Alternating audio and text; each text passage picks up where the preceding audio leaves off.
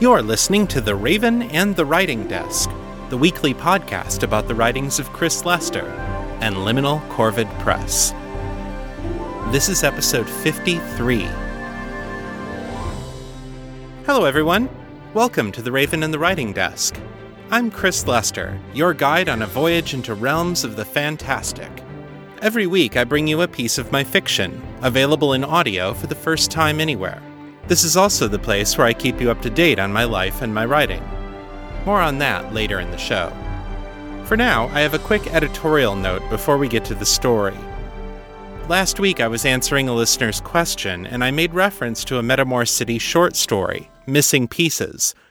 I said it had aired on this podcast a few months ago. Well, I was wrong. The story was released to the Patreon listeners a few months ago as one of the monthly bonus stories, but I never got around to releasing it on this podcast.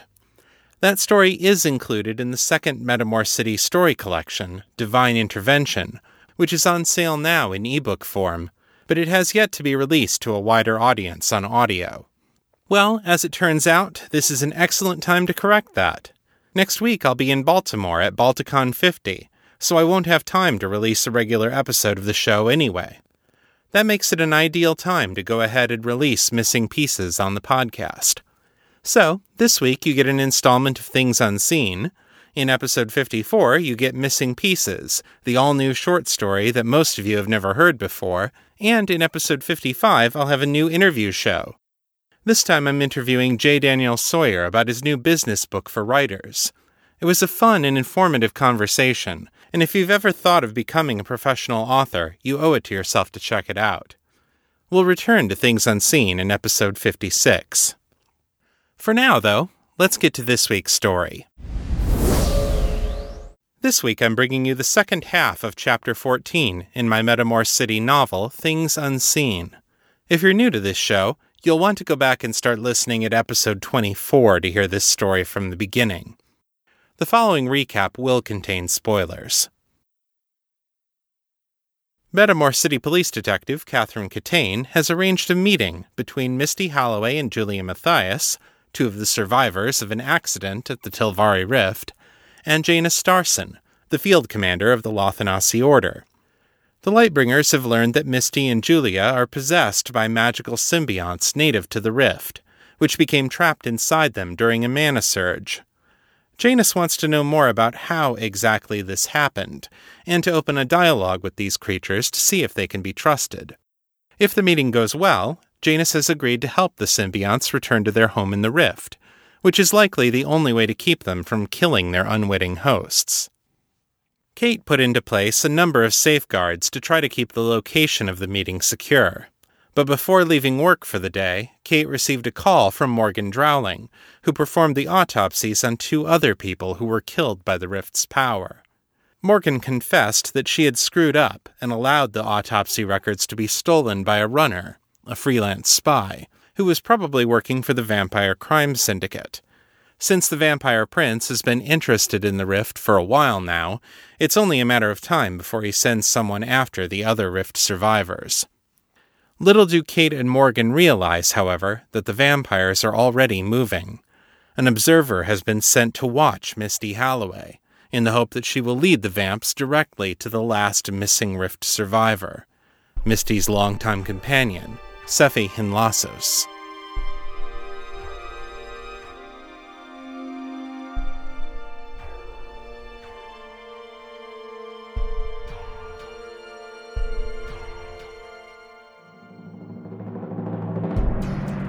Things Unseen, a novel of Metamor City. Written and read by Chris Lester.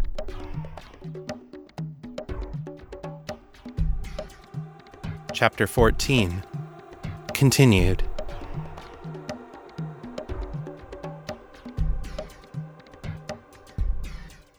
The parking garage Kate had chosen was everything the theater-going public could have asked for. Out of the way, dimly lit, mostly abandoned, and with the unsettling mixture of wide open and claustrophobic that resulted from condensing vast amounts of flat concrete into a minimal amount of space. Julia's heels click-clacked and echoed around them as they walked from David's skimmer to the chosen meeting spot on the 4th level. Misty's taloned feet, resembling a pair of boots under her disguise charm, thudded along beside Julia in a bass counterpoint to her rhythm. The combined echoes rebounded again and again off the hard walls, adding to Kate's sense of unease. Janus waited patiently by a large black skimmer with tinted windows. His black business suit and tie stood in striking contrast to his white blonde hair and pale skin. Kate thought he looked like a chauffeur. No, an undertaker. He wasn't wearing a lemisil, but Kate could feel the sword somewhere close by. "Ladies, detectives." Janus nodded to them all as they approached. "Good evening." "Agent Stawson." Julia took the lead, stepping past Kate and the others to bow deeply before Janus. "Thank you for making time for us. It's an honor to finally meet you in person." "Lady Julia." Janus bowed briefly to her in return. "I understand you're in some trouble. How can I help?" "That's a good question," Misty said. She stepped forward to stand beside Julia and a little behind her. "Here's a better one. How do you intend to help?" "Lady Holloway," Janus said, bowing a little more deeply in recognition of her rank as a house scion. "That depends on what we're dealing with here. The Lothanasi have been charged with promoting peace and security in the relations between humans and other sentient beings. I'm here tonight to listen, to seek understanding, and to help, if I can." Misty put her hands on her hips. "Those are pretty words, Agent Stawson. Peace and security. Very nice. I wonder, which of those were you looking after when you attacked my brother John last year?" "Attacked her brother? Oh, shit." Kate looked back and forth between Janus and Misty. The hedonist was glaring daggers at him, but Janus returned her gaze without heat and without flinching. "Security, milady. I thought your brother had enthralled a noblewoman and was attempting to infiltrate the imperial leadership. The situation was more complex than I thought." He bowed his head briefly. "I acted rashly because I didn't have enough information. I'm trying to avoid repeating my mistake." For a moment, Misty seemed at a loss for words. She let out a breath of air in something that was not quite a laugh, then tried again. "Sorry. I've never heard a Lightbringer admit he was wrong before." "I can admit when I've made a mistake," Janus said. He raised his eyebrows, the words, "Can you?" hanging silently in the air between them. Julia cleared her throat. "We've made a mistake as well, Agent Stawson. Detective Catane said you'd be willing to help us correct it." "Potentially, yes. But I need to understand the situation first. Detective Catane tells me that you picked up symbionts of some kind during your exposure to the rift. Now you need help getting them home?" Julia hesitated, a series of different emotions flickering across her face. Hope, fear, suspicion, sadness. She looked over at Misty. The other woman visibly clenched her jaw, looked down, and finally nodded once. There was a shift in the air. The heat aura around Julia grew stronger, forcing Kate to take a step backward. Neither Janus nor Misty seemed bothered by the change in temperature, perhaps because neither of them were entirely human. "Yes, Lightbringer," Julia said. Her voice had changed, becoming high and soft and almost painfully fragile. "We need to go home. Can you take us home?"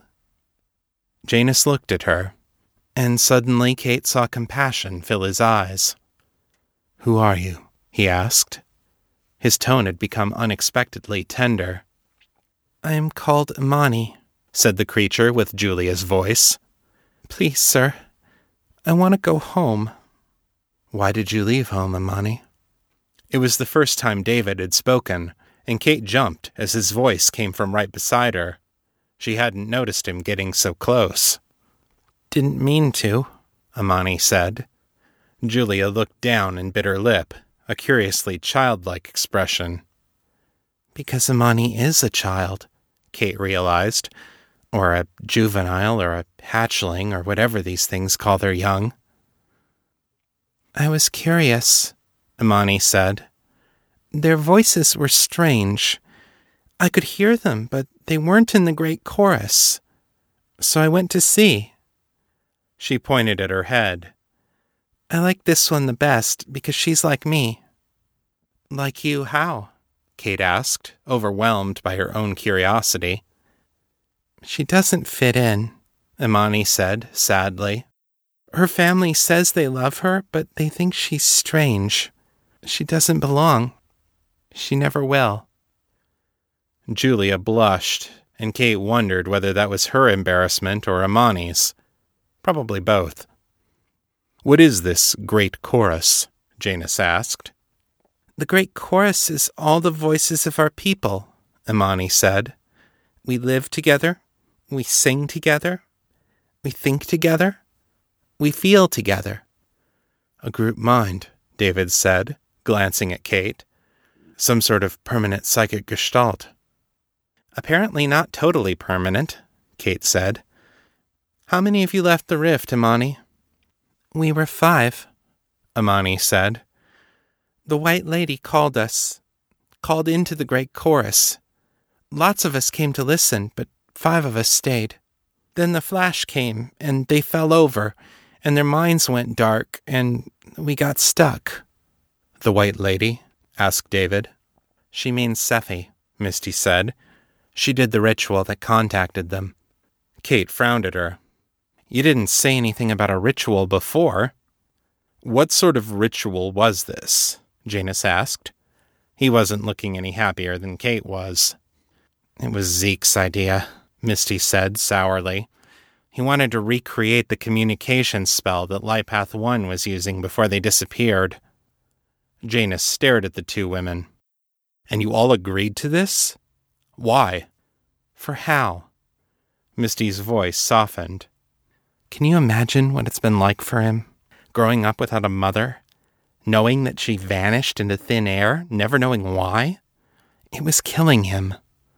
We thought we could help. She shrugged. We all had our own reasons for going, but Hal's was the best. Interesting, David said. Did he find what he was looking for? Julia bit her lip. Misty narrowed her eyes at him. I guess you'd have to ask Hal that, she said. David lowered his head in respect. If we return you to the rift, Janus said, we'll need to speak to the great chorus. We'll have to make an agreement with your people to make sure nothing like this happens again. I think that would be all right, Imani said. She eyed Misty for confirmation. You can come and talk, Lightbringer, said Misty. Now her voice had changed as well.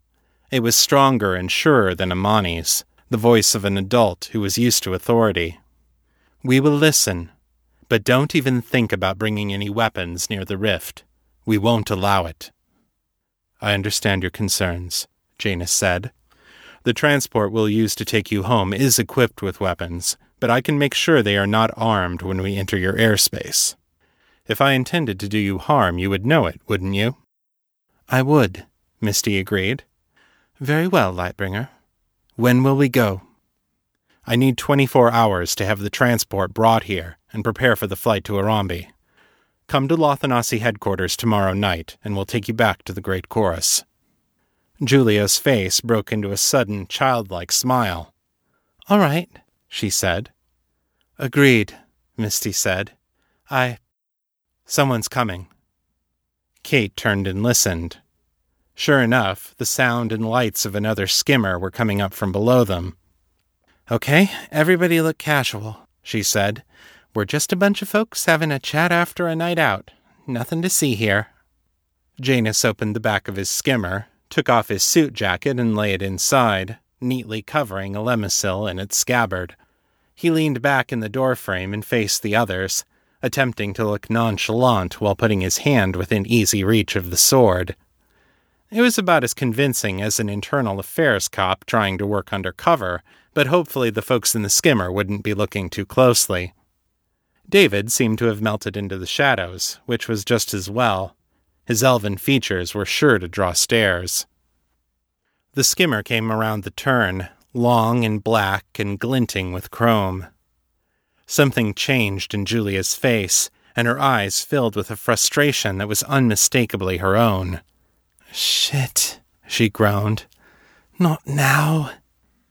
The skimmer pulled up right in front of them, and Lord Ezekiel stepped out, his oily black tentacles lashing and grasping like something from the ninth hell. His huge glossy eyes stared at them all, unblinking, and he bared his twin rows of nightmare teeth. "Well, isn't this a lovely little gathering?" He swaggered into the light of the headlamps, around the outside of the little circle, though he didn't stray anywhere close to Janus. "I can hardly imagine how I missed the invitation." "Typical Zeke, thinking the world revolves around you," Misty said acidly. "Not the whole world," Ezekiel said, in what he must have thought was a reasonable tone of voice. "But when it comes to my house and its holdings, I think I have a right to be involved." He turned and faced Janus from across the circle. "Especially when someone's trying to steal my birthright." Janus made no sign of being worried, but he straightened up and centered his mass over the balls of his feet. "I assure you, Lord Ezekiel, this meeting has nothing to do with any of House Kapler's rightful belongings." "Oh, really? Then explain this." Ezekiel gestured, and a cloud of photographs drifted down in the middle of the circle. They looked like still frames from security cameras, and they showed Janus and a group of Lightbringers entering the offices of Valos Tower. One shot showed Janus speaking with Malcolm Ardvalos himself. "Where did you get these?" Kate asked, stunned. "From a sneaky little friend inside Malcolm's organization. So maybe you'd like to tell me, Mr. Starson, why you're meeting with the man who's trying to steal the rift out from under me." He whirled on Misty. "And then maybe you can tell me why you're meeting with Starson, a man you claim to despise. And with Detective Catane here, who's been working for your father of all people, a man who's treated my father like his dog for years." "Zeke, calm down," Julia urged. "Calm down? Calm down? Don't you see what they're doing? I unlocked the secrets of the rift. I showed we could go there, claim its power, and come back alive, and better than human. But they didn't want mere mortals to have this power, so they're trying to steal it from us. The vampires, the Lightbringers, the mages, they're all afraid of what we represent. But I won't back down, I won't. I'll fight to keep what's mine." Janus glowered, then reached back and drew out a limisil, holding it up before him. The sword's elven sigils glowed blue, a quiet warning. "Lord Ezekiel, I will say this once," he said, his voice cool and as calm as ice. "If you attempt to harm anyone here, I will stop you, by whatever means necessary." Ezekiel grinned. "Oh, you'd like that, wouldn't you? A nice, justifiable homicide. But I'm not going to make it that easy for you, Starson. I'm not some monster from the sewers that you can gut in a dark alley. I'm a Kapler, and nobody takes what's mine." He reached out his tentacles, wrapped them around Julia, and dragged her bodily to his side. "Nobody." There was a swirl of light and shadow, and then Ezekiel was gone, taking Julia with him. "That fucking imbecile!" Misty shouted, slamming her heavy, clawed foot into a nearby skimmer. The blow left a 5-centimeter dent in the fender and set off the vehicle's security alarm. "Damn him and his paranoid delusions to the 8th hell!" "What a pain in the ass," Kate groaned. "Now we have to find Julia and get her back before tomorrow night. And we can't even tail his skimmer. Speaking of which, David said, appearing once more out of the shadows, has anyone thought to question why he left it there? Other than cheap theatrics, Misty offered. The tips of David's ears twitched. Actually, cheap theatrics is exactly the reason I was thinking of.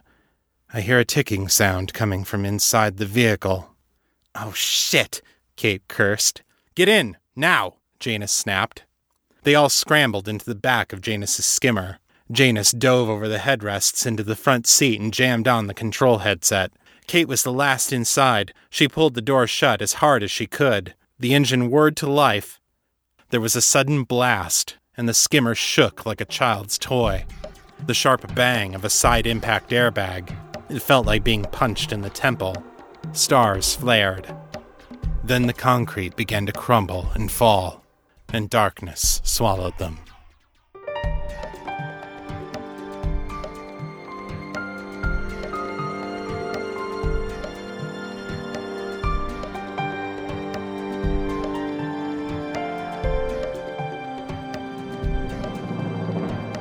And that's where we're going to leave you for a couple of weeks, folks. Where has Ezekiel taken Julia? Was Janus's skimmer strong enough to protect its occupants from the bomb blast? And what will the survivors do when they escape from the rubble? Find out when Things Unseen continues.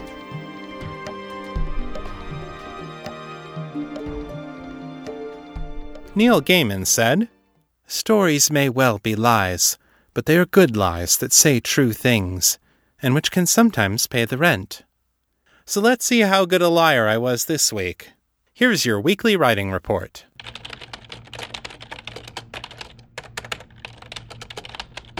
I wrote 5,163 words this week, over the course of 7 hours, for an average writing speed of 738 words per hour.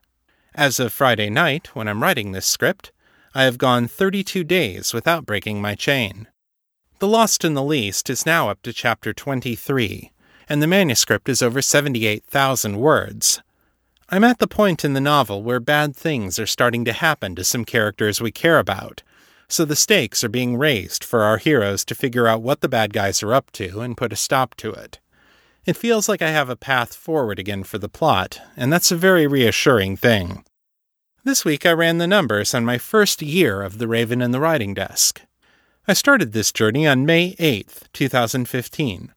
From that day through May 7th, 2016, I spent a combined total of 540 hours writing and podcasting. On the business side, I spent 87 hours working on things like book layouts, cover art, updating the website, and other stuff related to the operations of Liminal Corvid Press. And I wrote 237,826 words, which makes it far and away my most productive year ever as a writer. And the most exciting thing of all is that I still have plenty of room to grow. Here's to next year being even more productive and successful than this year. For those of you who are coming to Balticon 50 this coming week, I do finally have my schedule for the panels that I'm going to be on. That wouldn't be terribly interesting listening for people who aren't going, though, so check the show notes and I'll have it posted there. And now, the feedback. Hey, Chris, it's Sarah Testeros. I just wanted to leave some quick feedback for not this week's episode, but last week's, because I realized I neglected to. And I wanted to commend you on the end of the scene with Morgan and Evan and with Ava having enough. That was brilliant. I was kind of hoping she would come out to play. I love the whole, okay, I'm tired of my brother breaking our rules for mixing business and pleasure. I've been trying to get some of my coworkers into your podcast, and so I was quoting to the one, I'm just like, wait a minute, you're getting off on this, aren't you? You're not a doll, you're a switch. My coworker was cracking up. So I'm definitely trying to gather more fans. But I thought that was very cool. I mean, I'm a fangirl, so there's a little bit of stuff that is like that is just kind of makes me happy in my heart. And yes, it's relevant to the plot, which is wonderful. And that's, the whole concept of the difference between, sex for the purpose of sex and sex for the purpose of plot. And I really liked the interplay between Evan and Morgan, and then having Ava come in and take the reins is very cool. Thanks, Sarah. I'm glad you liked it. We'll see more of Morgan and Evan/Ava together in The Lost and the Least. I really like how their relationship is developing. It's almost like a polyamorous V, and the differences in how Morgan relates to each of them are a lot of fun to explore. Also, I did definitely understand what you were talking about with the fact that some people are very much alpha in their everyday life or type A, and then the fact that, being able to trust someone enough to submit for them is like where they're at in terms of where they really want to be in terms of at least their bedroom life. Although I know some people who are like in a 24/7 DS dynamic where the sub actually, she is high-powered in her everyday life, but whenever she is home with her dominant, she is submissive. So I just think the whole concept of BDSM is a big thing that's near and dear to my heart, especially because I do some education around it besides the fact that, I'm involved. But I'm glad that I can tell that you have done your research by whatever means necessary. Thanks. That's great to hear. I've been fortunate enough to have a lot of wonderful, open, friendly people in my life who are kinky and who weren't embarrassed to share their experiences with me. For everyone who has had those sorts of conversations with me, thank you. You've made me a better writer. So, anyway, but back to the podcast. So I haven't listened to the new episode yet. I'm really excited about it. And part of me feels kind of cheated out of the rest of the scene with Eva and Morgan, although part of me is like, I love the way that scene ended, but we'll see if there is more. And if there's not, hey, I know some authors tend to sometimes write side stories with filling in the blanks, hint, hint, hint. I'm not begging for anything. No, seriously, I'm not. Write the important stuff. I'm not going to go back and tell the rest of that scene, because it already fulfilled its purpose for the story. We know how Ava succeeded in getting the files away from Morgan, and we learned something new about Morgan, Ava, and Evan. As previously mentioned, though, you will definitely see more of Morgan and Ava in The Lost and the Least. So while you won't get more of this scene, you will get to see how their relationship is developed about 6 weeks later. Hey, Chris, it's Testarossa again. I realized that getting all fangirly over Evan and Ava, Swappity, and Morgan, I forgot to even mention anything about the Malcolm Ardvalos. Oh, my God. So, question. With the vamp, if you do, what should be permanent damage, if we were to take his eyeball out with a spoon, would it grow back? Because I know they're super regenerative, but I don't know if they regenerate entire, organs. I mean, I'm guessing they do. I don't know. I was just thinking of something from another series where he had his head bashed in with a sledgehammer and, pretty much knocked clean off, and then it grew back completely. Generally speaking, vampires can regenerate from any sort of physical damage, with a few important exceptions. Damage from direct sunlight, mithril, holy water, or blessed weapons can't be regenerated as quickly. A vampire who sustains these sorts of aggravated injuries will still have them, even after shapeshifting to another form and back again, and they heal from these injuries about as fast as humans would heal from severe burns. In addition, any injury that decapitates a vampire will kill it instantly. Finally, a vampire whose heart is pierced with anything wooden will become immobilized. Basically, its body reverts to acting like a normal corpse until the wood is removed. This is because the life energy bound up in the wood disrupts the vampire's link to the death mana that animates it. Technically, any living tissue that could pierce the heart would have the same effect, but wood is traditional because you can sharpen it and harden it without losing its magical properties. It should also be noted that a vampire can usually avoid catastrophic damage by reverting to mist form, or fogging out, as they call it on the street. This is an instinctive reflex for them when they're taking heavy injuries, although some vampires are faster at it than others. If for some reason a vampire is trapped in its physical form, though, say if it gets hit with a binding spell that shuts down its magic, then you could see the kind of extreme damage that you're talking about. But anyway, no, as a character, I think that I love Malcolm as a character, but I, hate him as an individual, if that makes sense. It's kind of like the kind of character that you love to hate. So, yeah, cool stuff. Now I'm going to listen to a new episode. Okie dokie, bye-bye. Thanks, Sarah. And it totally makes my day when people tell me how much they love to hate Malcolm Ardvalos. Mark Stone even confessed to yelling at his car's speakers over the last episode, "There'll be a certain macabre artistry to your face!"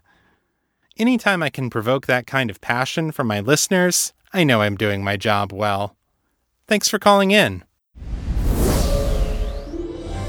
If you'd like to share your thoughts about the show, send your feedback in text or audio to metamorcityfeedback@gmail.com.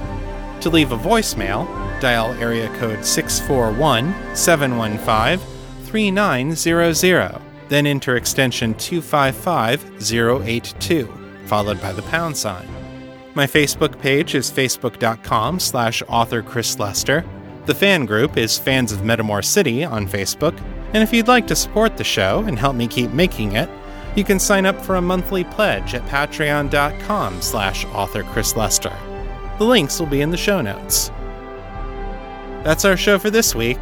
Come back next time for more fiction, fresh off the writing desk. Until then, keep it on the bright side. This is Chris Lester, signing out.